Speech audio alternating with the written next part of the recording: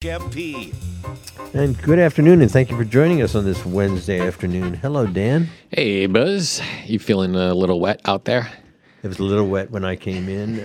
Yeah, actually, they're talking about some kind of a wind alert or something. Wind alert. Yeah. Those are exciting, huh, Buzz? Well, if you don't leave anything outside, it's exciting.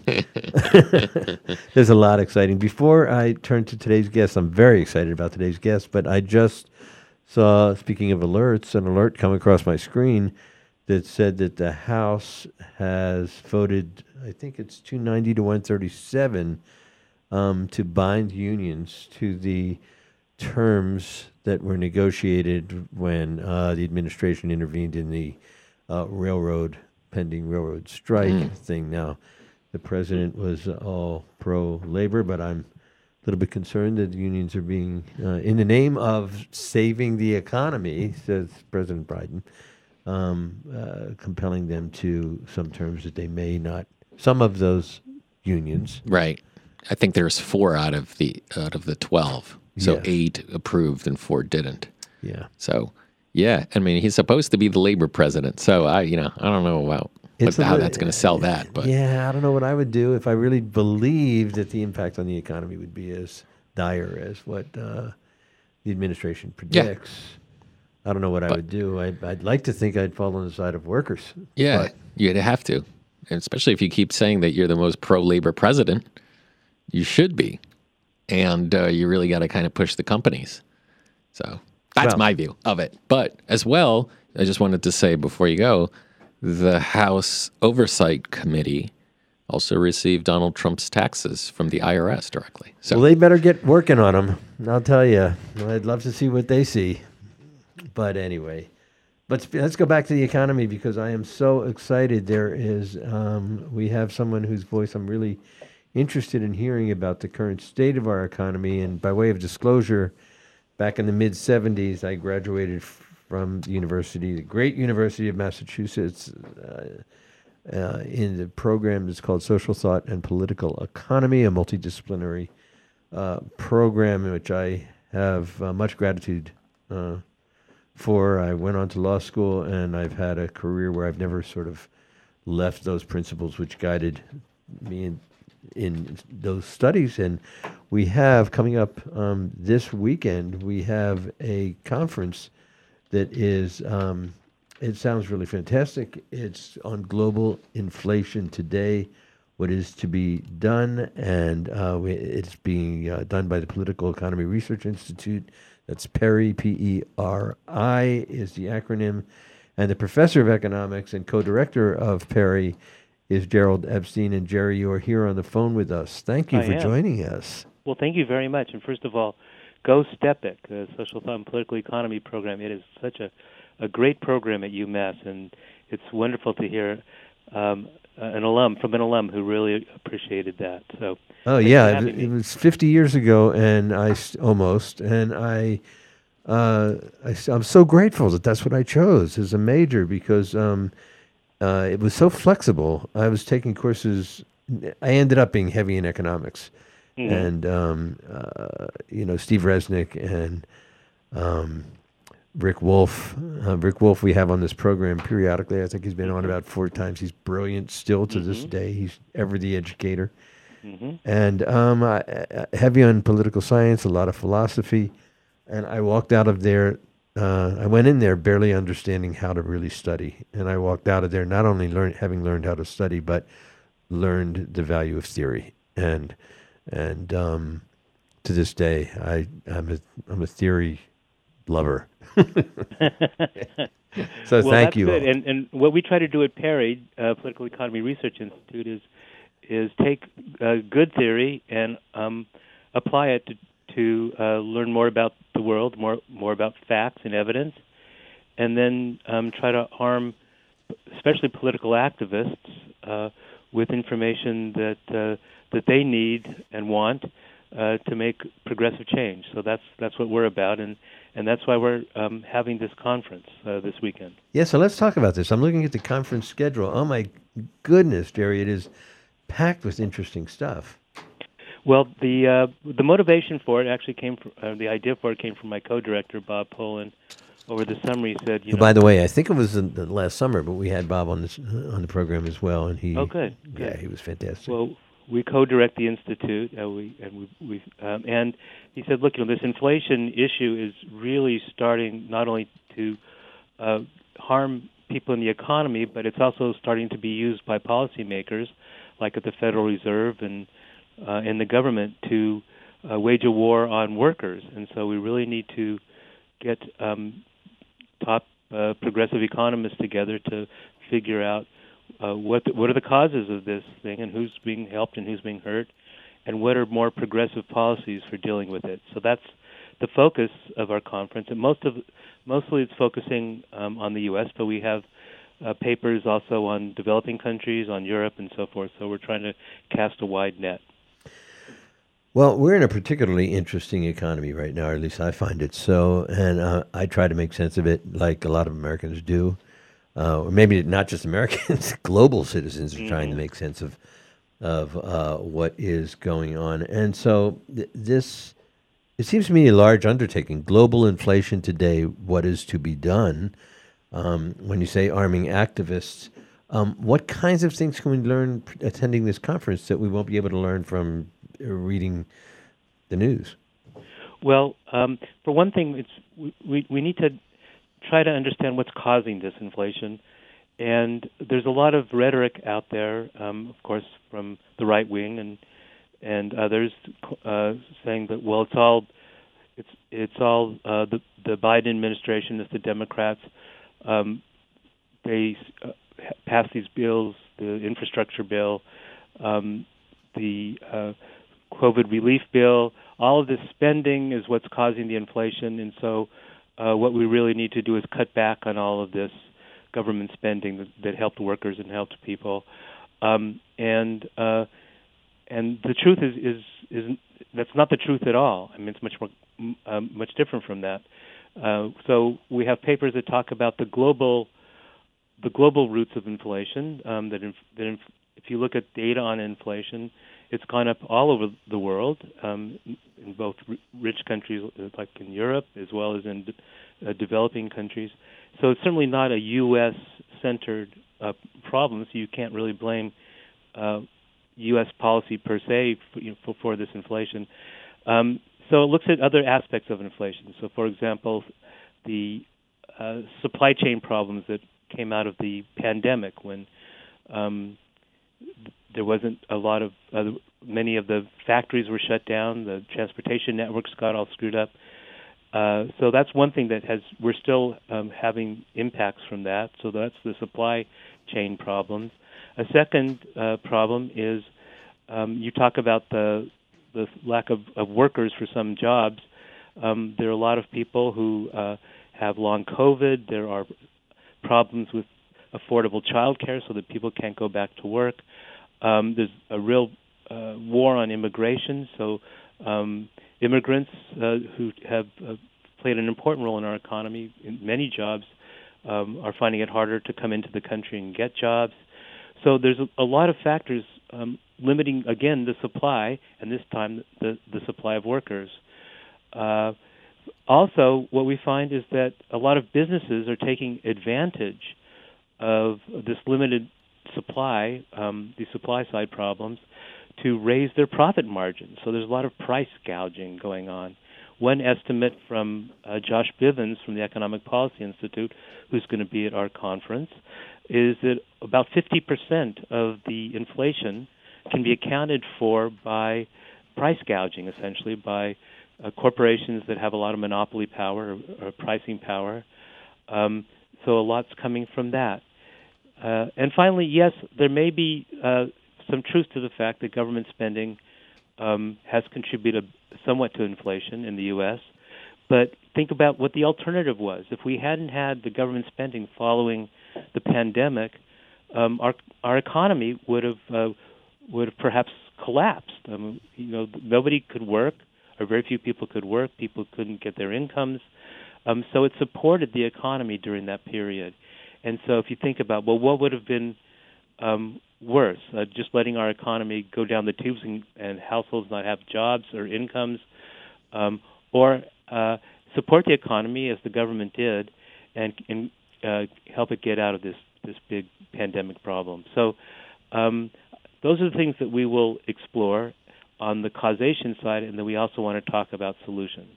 We are talking with Professor Jerry Epstein, economist at the University of Massachusetts and co-director of the Political Economy Research Institute. The conference we're talking about will be held this Friday and Saturday, December 2nd through 3rd. And if people want to sign up for this conference, called the Perry Conference, which is Political Economy Research Institute, how do people sign up? They should go to Perry's website, so they could Google Perry, P-E-R-I, at the University of Massachusetts, or they could go directly to www.perry, P-E-R-I, .umass, U-M-A-S-S, .edu. And on the front page of our website, there's information about the conference and how to sign up.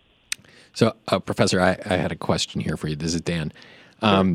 Something you said made me think of this question just moments ago. You talked about some federal spending might have had an influence on inflation. And my question to you, maybe without getting it too technical here, but doesn't it really matter where the money was allocated by the federal government? Because we've been, for at least a very long time now, since if we go back to 2008, in a sort of deflation-like environment, or very low inflation, I should say, for a long time. And the government was printing money, spending a lot of money, and there was no inflation there. And then the pandemic really changed the environment, where, at least from my perspective in reading articles, it went a lot more towards direct payments. And you were referencing that. Had we not done that, it would have been a larger contraction, and we would have had massive deflation in the economy, and on top of massive unemployment and all of those issues.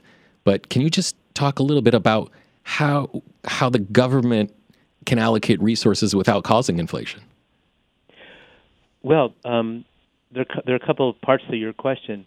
One is what happened after the 2007-2008 crisis. The government did come in, they spent a lot of money, but they mostly bailed out the banks, and they didn't give a lot of support for households and small businesses and so forth. Now, that helped to protect the economy from a complete financial meltdown, but it meant that there was a very slow growth out of that 2007-2008 recession that took, 8, 9, 10 years to get the unemployment rate down to a low level.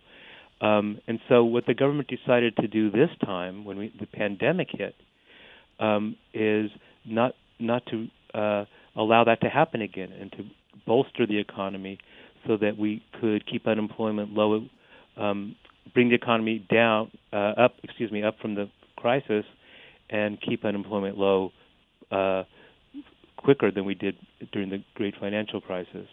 And the problem was that at the same time that they were trying to sustain incomes for people, the supply side problems, the supply chain problems, the production problems, and so forth, became very significant around the world. So you had this attempt to sustain people's livelihoods, people's incomes, while the supply side was in trouble. And so when those two things kind of hit each other about a year ago, that led to too little supply being met with some income and some money, and that led to some price increases. And so, people are saying, well, maybe the government shouldn't have done that. But if you think about the alternative of people not having jobs, people not having incomes, it seems like they made the right choice. So I had a quick follow-up, and it also, I guess, exposed some of the weaknesses to having a global supply chain in the economy. And now there seems to be at least some energy towards bringing back production. Can you just talk a little bit about that before we take a break? Sure. I think that there's been an understanding that being too dependent on this very tight supply chain around the world is dangerous. And so the government, through the Inflation Reduction Act and the CHIPS bill to bring computer chips production back home, all of these are attempts to reshore or bring back jobs here in the United States in production to try to reduce our vulnerability to supply chain problems abroad. Now, one has to be careful to make sure that's done efficiently, and that's done with workers' rights and workers' interests at heart, and not just the big corporations. So there are a lot of issues involved there, but in general, it seems to me that it's the right way to go. We are going to take a break. We're right now talking to Jerry Epstein. He's a professor of economics and a co-director of the Political Economy Research Institute. There's a conference that sounds extremely interesting, covering some very important topics about our economic health and viability. It's going to be this Friday and Saturday, December 2nd to 3rd, and you can find out all about it by going to the Political Economy Research Institute. That's PERI, P-E-R-I website, and sign up for this conference. We're going to be back. When we come back, Jerry, I'd like to ask you the question I led with, which is the House just approved legislation to avert a rail shutdown, which requires unions to accept certain terms by a congressional decree signed by the pro-labor president, and 79 Republicans joined the Democrats in voting overwhelmingly for this bill. I want to know how you think. The allegation is that if we don't do it, this rail shutdown can cripple our economy. I want to find out more about that from you when we come back right after these messages. Okay. Stay with us, folks.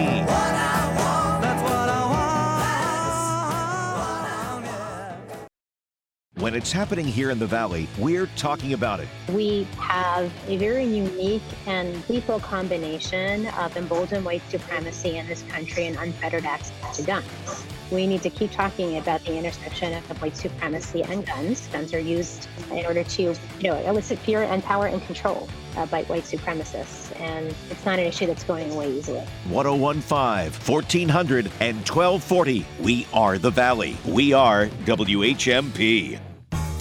If you are into free, you'll love Greenfield Savings Bank's free checking. Of course, there are no monthly fees and no fees for check or deposit transactions. But that's just the beginning.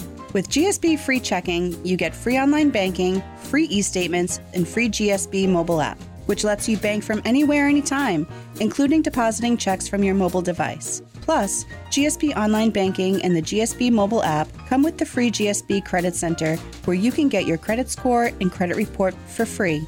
And the GSB mobile app also lets you control your GSB debit card remotely from your mobile device, which also comes free with your GSB free checking account. You can also set up alerts and controls for your free GSB debit card.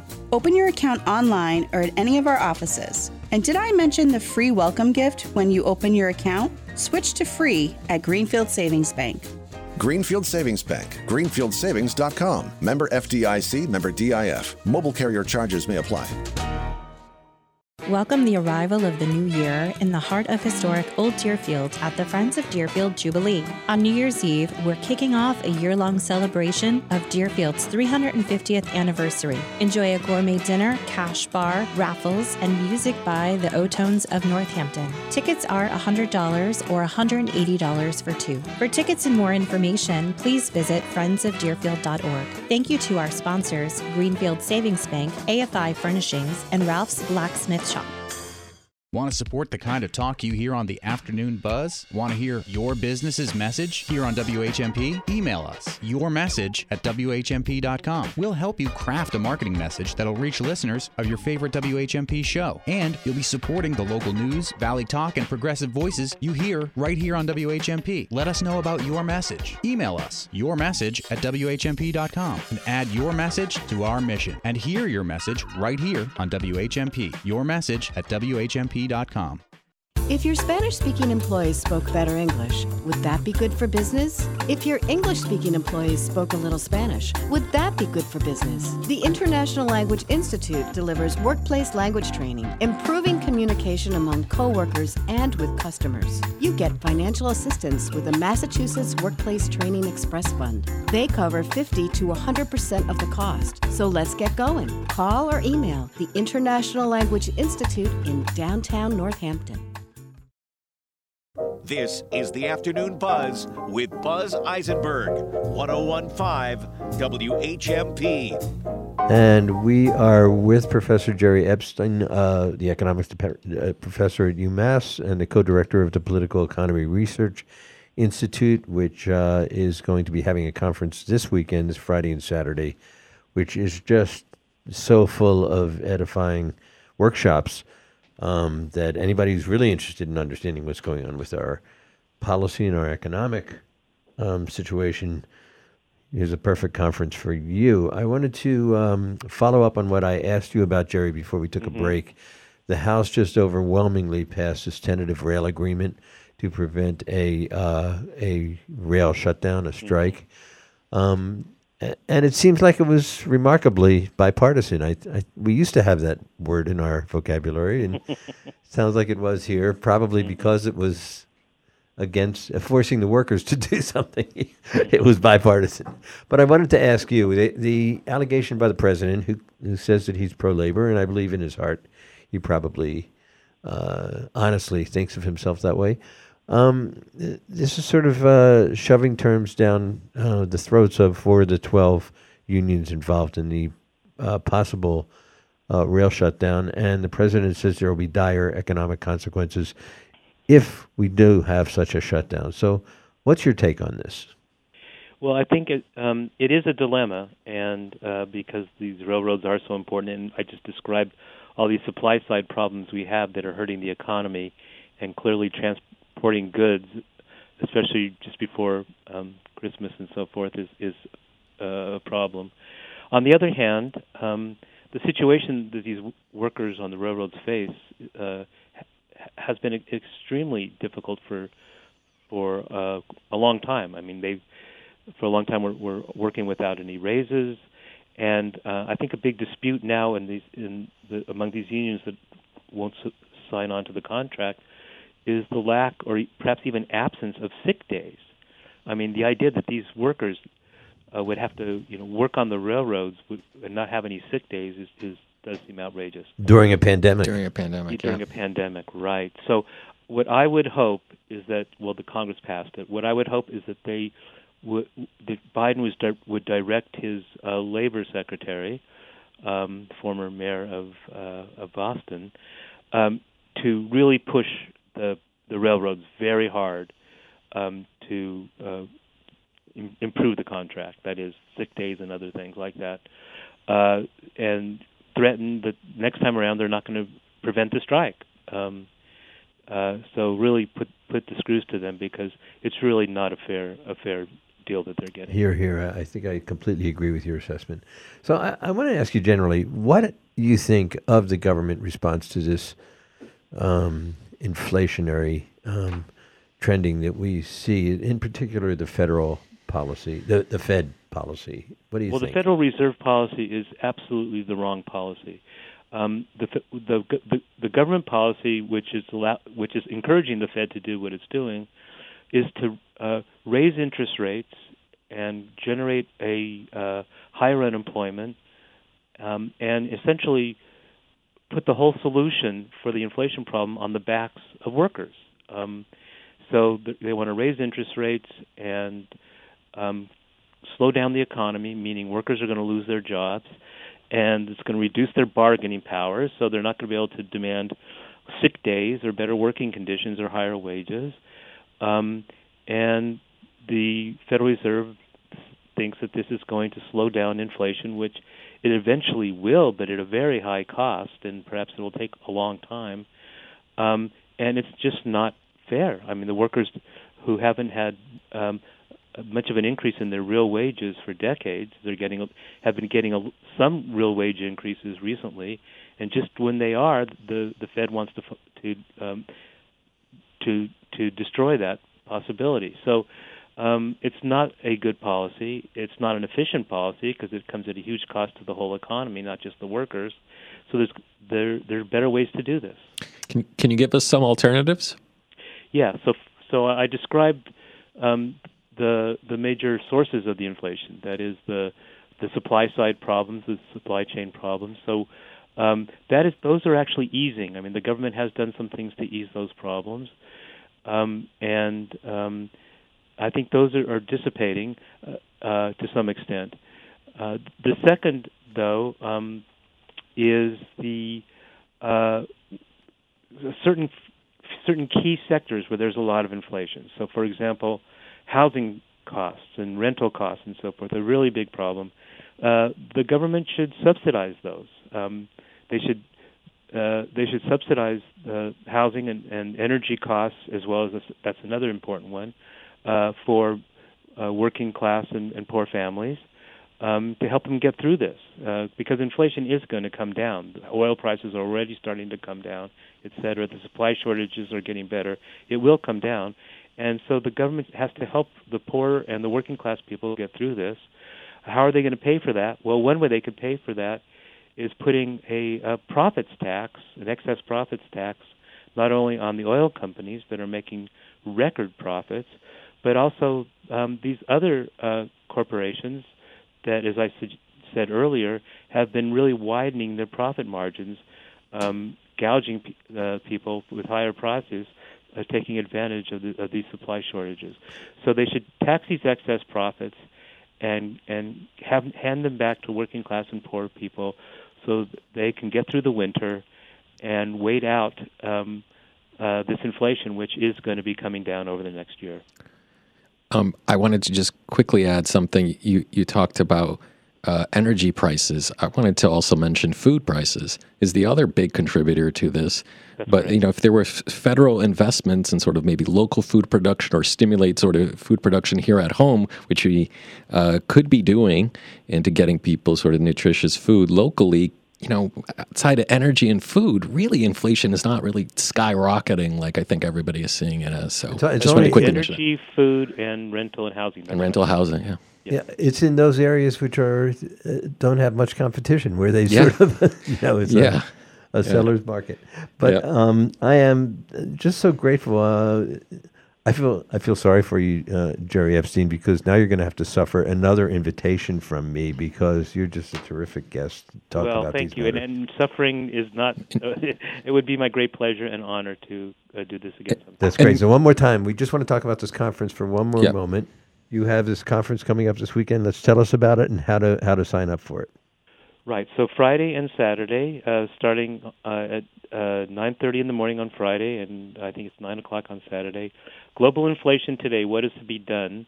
There are 15 to 20 presenters who are talking about various aspects of the causes of inflation, the critique of monetary policy and how it could be better, and solutions to inflation. And you can sign up at www.peri.umass.edu, and I hope you'll join us. I hope people join you too. It is you and Bob Pollan and the terrific economics department and STEPIC department that we have at our state university. It's a treasure.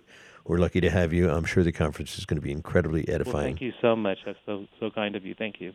Thank you for joining us today. Everybody else, we're going to be back. Nan Parati's interesting thing this week will be, Nan Parati. We'll be back with Nan right after these messages. Do stay with us. This is the Afternoon Buzz with Buzz Eisenberg, 101.5 WHMP. Bobby Sue took the money and run. Go on, take the money and run. Go on, take the money. For WHMP News, I'm Jess Tyler. Massachusetts Governor-elect Maura Healey is praising the U.S. Senate for passing legislation that protects same-sex marriage. Healy tweeted, "Your marriage should be recognized and respected across the country, no matter who you love. We laid the groundwork for marriage equality right here in Massachusetts." Legislation now moves to the House for a final vote. A Northampton man will spend 5 years in state prison and lose his license for 15 years after pleading guilty to a hit-and-run accident that killed a Shelburne woman in 2021.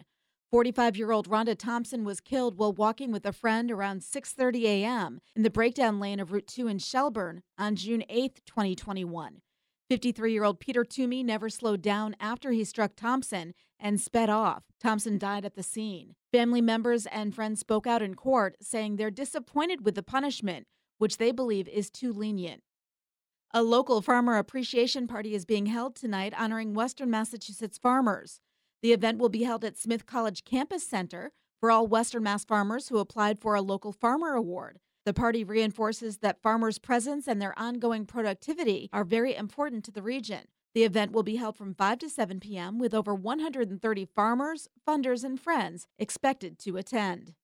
Rain and wind this afternoon. That rain heavy at times, gusts over 30 miles per hour, a high of 52 to 56. Showers fairly quickly taper off this evening. Then it's windy and clearing overnight, a low of 24 to 30. Mostly sunny, windy tomorrow, a high of 40 to 44. Mid to upper 40s and dry on Friday. I'm 22 News Storm Team meteorologist Brian Lapis, 1015 WHMP. For WHMP News, I'm Jess Tyler. This bona fide minute is brought to you by New England Orthopedic Surgeons of Western Mass. Your shoulder. It's one of the largest and most complex joints in your body, consisting of the bones of the upper arm, shoulder blade, and collarbone, and the rotator cuff, a collection of muscles and tendons that not only surround the shoulder, but give it support and a wide range of motion. Hi, this is Dr. Jenny Garber, arthroscopic and shoulder surgeon at New England Orthopedic Surgeons. Competitive hockey and basketball players can sustain shoulder injuries, such as shoulder separation and dislocation, and tears of ligaments and tendons from sliding into the boards, falling on the ice or court, or direct contact. But shoulder sprains, strains, and tears can also occur in us regular folks at Sunday pickup games, during dreaded winter shoveling, or even through wear and tear over time. So, whether you're a professional athlete, weekend warrior, or someone in between, you can trust the team at New England Orthopedic Surgeons to give you the best bona fide care around. Visit neortho.com to schedule your appointment today. I see somebody dressed up as Rudolph the Red-Nosed Reindeer running. We have someone as a Christmas tree. It looks like they're wearing pine needles. Yes. I don't know if that makes it more or less fun to run in. This Sunday, the Hot Chocolate Run for Safe Passage is back, and WHMP will be there live, broadcasting from the run in downtown Northampton. Safe Passage is the Hampshire County organization addressing domestic violence. You still got time to sign up to run, walk, or volunteer. Then share your fundraising page with family and friends to create year-round support for survivors of domestic violence. Join us live in person in downtown Northampton this Sunday, or join us right here on WHMP for the live broadcast of the Hot Chocolate Run for Safe Passage. When you look at this event, does it say something to you about Northampton as a community? It's a remarkable testament to what people can do when they're all working on the same issue. WHMP's support of the Hot Chocolate Run is made possible by Whalen Insurance Northampton. Local people, local service, local insurance. This is the Afternoon Buzz with Buzz Eisenberg, 1015 WHMP. And we are back. It is the interesting thing time with Nan Parati. Nan Parati, what is your interesting thing for today? Me? You are the interesting thing for you? I am. I'm so excited. Yes, Okay. Finally it's about me.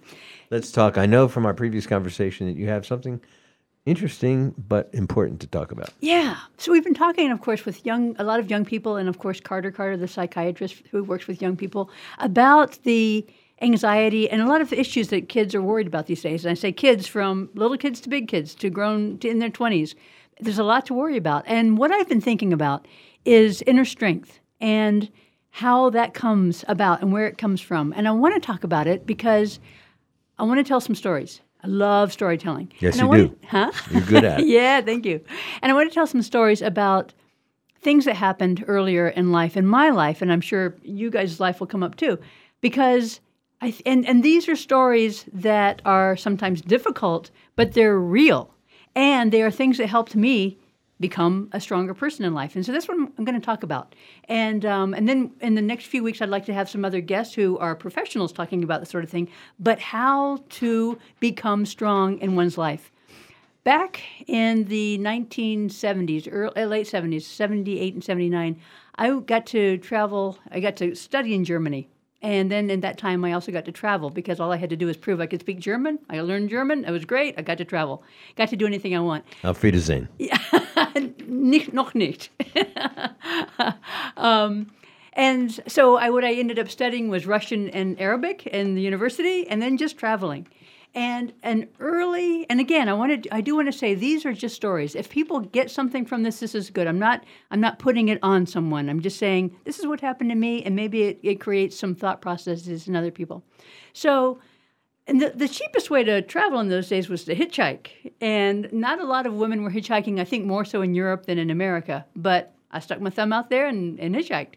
And got picked up by a Dutch truck driver. And it was in Switzerland. I was living in Germany. I was going Lord knows where.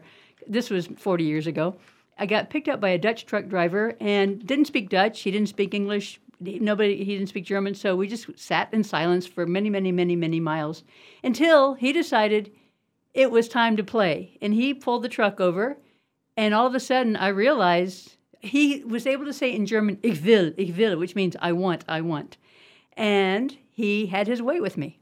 I was pretty new to that whole experience in those days. I had made a choice earlier on in life that my mom had said, actually, sex changes everything. Once you start engaging in that, then you're worried about things all the time. You're worried about so much stuff. Put that off as long as you can. So I actually had. And so this was kind of a new experience. I wasn't looking for it, and all of a sudden, it's happening. And then he put me out of his truck and drove off. And I'm sitting there on the side of a mountain in Switzerland. A really horrible thing has just happened to me. I don't know what to do with it. I don't know how to handle it. I didn't know how I was even going to get off the side of this mountain in Switzerland to even get to a train station, to do anything in the world. So I was sitting, and I remember so well, sitting on the side of this Alp, looking down into this gorgeous valley, having had this horrible, horrible thing just happen to me, and figure out, what do I do? I was freaking out. You can imagine all the things that were happening in my brain. And I thought, I've got to get from here to there. How am I going to do this? And what I came up with at that moment was, all right, I'm just going to pretend, so I can get through this, I'm going to pretend that I went to a bar and picked up a guy. And that's all that happened. Now, this is what I'm going to pretend right now, just so I can get through this, because I had to figure out a way to get from A to B right then. So that's what I decided. I knew it wasn't the truth, but that was where I was going to put my brain for that moment. I just went to what's worse? It was the same thing. I just went to a bar, picked up a guy, whatever happened. People do it all the time. I just happened to be not good at this. And then had to continue hitchhiking. I didn't have a choice. The next person who picked me up was I remember he was from an Arab-speaking country. My Arabic was not that good, plus Arabic is different in every country. But I figured out in that time, sitting there on that Alp, looking down, that my big mistake was that I had not been a person to this person. And I needed to become a person from there on at all times. So this guy and I didn't really have a common language, the next guy who picked me up. He spoke Arabic, a little English, a little German. I spoke a little Arabic, a lot of English, good German, but we didn't have a real common language. But I did not care. And I was determined that guy was going to talk to me. And I talked to him. And I asked him questions, mostly asked him questions, and said, so tell me about your family. Tell me about your wife. Tell me about your daughters. Tell me about your mother. And I just kept, as well as I could, in any language I could find, peppering him with questions about the women who mean something to him in his life. That we keep driving through Switzerland. We finally get to the German border, and it's a German holiday, and they've closed the border, and you can't pass through. And I'm like, oh, man, I'm in serious trouble now. What am I going to do now? And he said to me, in his broken languages there that we, combined there, he said, essentially, I picked you up for one thing, and I can't do that now. I can't do that now. And he kept saying, I cannot do this. You be careful. You be careful. And so the relationship completely changed to, you be careful, him taking care of me. I ended up having to sleep in that truck that night, and he didn't do a thing. He was very, very protective. The next day, okay, I'm taking you this place. You be careful, you be careful, be careful. And I realized at that point so many things. One, being a real person at all times so that I'm always interacting with people and making them see me, not forcing them to see me, but inviting them to see me as a real person was very, very helpful. The other thing I learned on that same trip, and you know, there was, I at that time I wanted to see the world, literally. I wanted to see the world. I wanted to do everything in the world I could to see everything in the world. And what I also learned in that incident was when you realize something bad is going to happen, take it on yourself. I take it on myself, rather, to go to what's the worst thing that can happen in this point? What can happen? What's the worst thing that can happen? And then work backwards. Okay, deal with that. Okay, the worst thing that can happen is such and such. And then work backwards. All right, how do I make sure we don't get there? And it's a power within that helps tremendously. I was traveling by myself in Morocco not long after that, and I met a young man named Omar who was about my age at that time. And he kept talking about we must become strong in this life. And it was a real time in my life about becoming strong. And we would sit up out late at night and talk about becoming strong in this life. And it was incredibly powerful. It was a very, very powerful time for me. And I'm thinking about people who are young, or even people who are not young, and becoming strong in this life, what that does. And when you're in a situation, a really bad situation, which we all have all the time, how to find the ways to confront those situations and not roll up in anxiety, because it doesn't really get us a lot of places to roll up in anxiety. And these are the things I've been thinking about, and the things I want to kind of share with people. And I'm really kind of figuring out, is there a way to really do this? I don't know, but beyond, talking about it now, but I don't know, workshops or whatever, I don't know. But learning, because it is so empowering to be your own person, to be able to look at your worst dangers in the face and work back from them. I, of course, later on I worked in festivals where all day, every day, anything could happen. You've got 100,000 people there, and I'm not talking about necessarily dangerous things, but even within your own department, I'm in the art department, I'm always having to think, okay, what's going to happen? Okay, we've got to make sure this doesn't happen. I got to make sure this doesn't happen. What's the worst thing that can happen? The producer's very, very, very upset. Okay, that's the worst thing. How do I work our way back? And I am so thankful for having learned within myself so many years ago how to look this stuff in the face and deal with it, so that now, many, many years later, on all levels, I can still deal with this. Wow. Words fail me.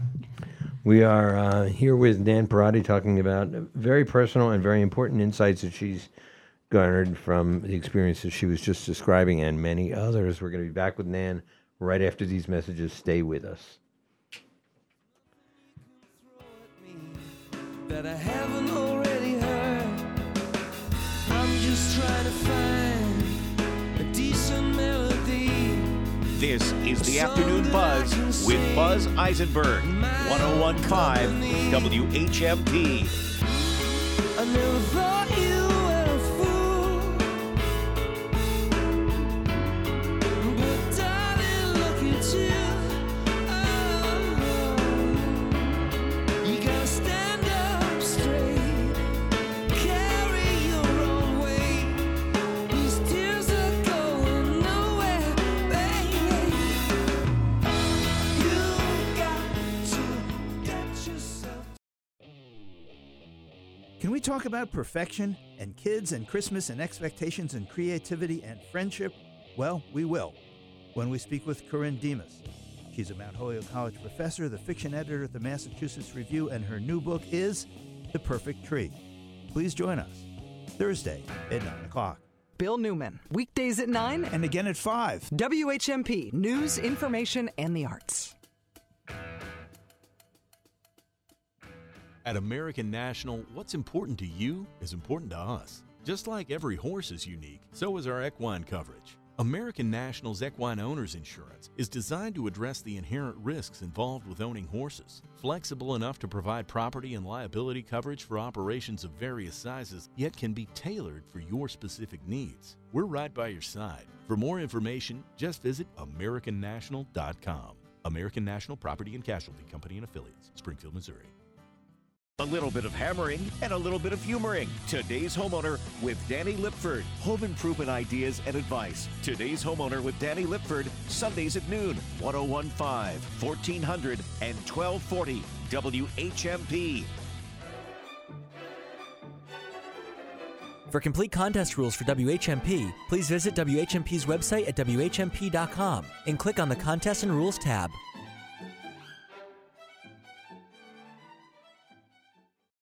Business imposter scams are now the most common phone text scams in the U.S. Ben Verified's recent analysis of more than 165,000 phone scam complaints shows 15% of all scams play up that angle. Amazon and Apple are among the most impersonated companies. The Food and Drug Administration has sent warning letters to 7 companies it says have gone too far in claiming their dietary supplements can cure, treat, mitigate, or prevent cardiovascular disease or related conditions. The FDA says the supplements are unapproved drugs. The U.S. Postal Service has released its official deadline list for shipping gifts to ensure they make it to their intended recipients by Christmas Day. The deadline for shipping via USPS Ground is December 17th. If you're using Priority Mail Express, you have until the 22nd. I'm Mark Huffman. Learn more at consumeraffairs.com. This is the Afternoon Buzz with Buzz Eisenberg. 1015 WHMP. And we are back with Nan Parati's weekly segment, The Interesting Thing, and she's talking now about her path to finding inner strength for her lifetime. Yeah. I also, another thing that, like I said, I work in festivals, which is you're always on heightened alert, not necessarily in a negative, scary way, but just, like I said, making sure things happen. The musicians, arrive on time. Just everything works, and you've got to always make sure that things are going well. The other thing I did in life was own a restaurant, which is one of the scariest things in the world one can do, because you've got so many people depending on you once again. And we did catering. One time I went in, and this is an important story because just imagine this. We've got the wedding happening. Everything is going fine. I walk into the kitchen, making sure everything is going well, and the chef is drunk. And he says, "Let him wait. I'm going to cook when I get good and ready." And I've got an entire wedding outside and a chef who's not ready to cook. And we're supposed to start serving in a few moments. And so I figure, okay, what's the worst thing that can happen? We don't have any food. Okay, let me work back on that. I'm watching the chef, and I said, "Can I have it by a certain time?" And he actually said yes. So I worked back. Okay, what is my compromise here? And I worked out a compromise with the chef, and I went across to the wedding, and I said, "Okay, I think what we're going to do, it's such a gorgeous day. I mean, I'm inventing as I go. It's such a gorgeous day. Let's start with the entertainment now. Let's dance." So we did. We danced and danced. I mean, they didn't. I was busy running back and forth. But we did it when we got it, and all the food came out in time. But that's a terrifying sort of thing, But it is that strength that happened all the way through there, starting with really and truly with that same sort of that same incident I was just telling you about, that builds it and helps you figure out where you're going to go. It doesn't always have to be that dramatic by any means, but throughout life there's stuff, and if we can figure out the ways to always to figure out how we're going to do this, we don't need as much. I feel like. I don't know. I feel like I'm missing the point because, Okay. I mean, fear is a natural, is a healthy thing. Yeah, exactly. It's how we avoid getting hurt. Right. In 1,000 different ways. So I'm not sure inner strength always comes. I mean, it does come from having experienced fear and confronting it and handling it well. But I don't see the symmetry between the way you handled the second driver, which was to engage him so that he knew you were a person, not an object, like the first driver who abused you, took advantage of you, did. but and the guile which you exhibited in telling patrons that it's a nice day, let's wait for our food. Mhm. I don't see the connection. The connection is for me that when really bad and scary things happen, if you can rise to them and learn from them, it helps you the rest of the way through your life. Whether it is, like I said, if it's as bad as it was the big thing in the beginning, or just making sure that, because it's terrifying to be the caterer of a wedding and have all of a sudden you've got no food. So even though it's a different level of terror, there's still some terror in there. And so it is not being overwhelmed by the terror, but learning from every bad thing that happens to us how to handle it instead of running away from it is what I'm talking about. So that when it, yeah. Had that happened to you before previously in terms of the catering? Like, did you base your response from previous experience, or had that been the first time? I mean, throughout life, I mean, there have been all kinds of different things. I mean, I can go all the way back through life. There's all kinds of stuff happens. But like again, every time something bad happens, facing it, and like I said, my go-to thing without even having to think about it is I think, okay, what's the worst thing that can happen? Okay, we're not going to have any food for this wedding. Okay, let me work back. How do I handle that? How do I handle this? How do I handle this? Until I come up with a solution. And it... Has it not worked out for you before in another situation? No, actually, it always works. It always works. It really and truly always works. And in fact, I had a producer one time say to me, you know what, one thing I like about you, you always, and he used a word that I can't say on the radio, make miracles happen. You always excrete miracles for me. And that's how he sees me, because I am able to take things that are really scary, that could be really bad happening, and, okay, what's the worst thing that could happen? Let's turn it back into the best thing. And maybe it's not the perfect thing that happens, but it works. And it is a way for people to handle that terror instead of falling apart. My whole thing is, let's not fall apart. Let's look at the worst thing and work backwards and make it work. Well, we got another 2 minutes. You want to give us another quick story? Let's see. Gosh. Sorry. Yeah, I've got so many. Well, I guess, I'm just asking a question. Ahead. It isn't...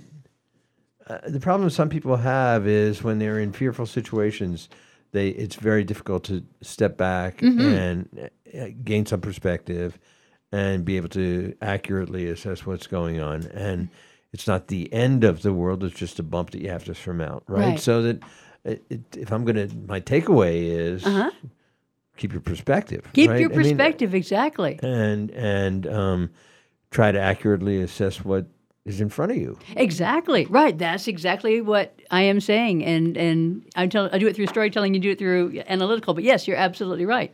Yes, keep that perspective. And facing the fears, facing the terror, and make it work for you, and learn from it, and make it work for you, is the most important thing I think we can do. What if you have anxiety, as like maybe a wedding would freak you out, and you know you're going to have angry people at you, and then you're not thinking clearly? You have 20 seconds to answer that question. That's what I'm saying. If you do this from the very beginning, then by that time that wedding comes along, you'll be able to think clearly. That's what I'm working on. That's what I'm talking about, is developing that. So, Nan, you have decided in coming weeks what you want to do is continue to explore how do we find inner strength to help us for the rest of our lives. Exactly. Is that right? With real live guests. So it gives us a lot to look forward to in coming Wednesdays with Nan's interesting thing. But for today, we are out of time, unfortunately, and I'm very grateful every minute that I get to spend with guests like Nan. Thank you. And we'll be back tomorrow for both. We're going to talk about sustainability again, and we're going to talk about jazz. Talk to you tomorrow. This is the Afternoon Buzz with Buzz Eisenberg, 101.5 WHMP.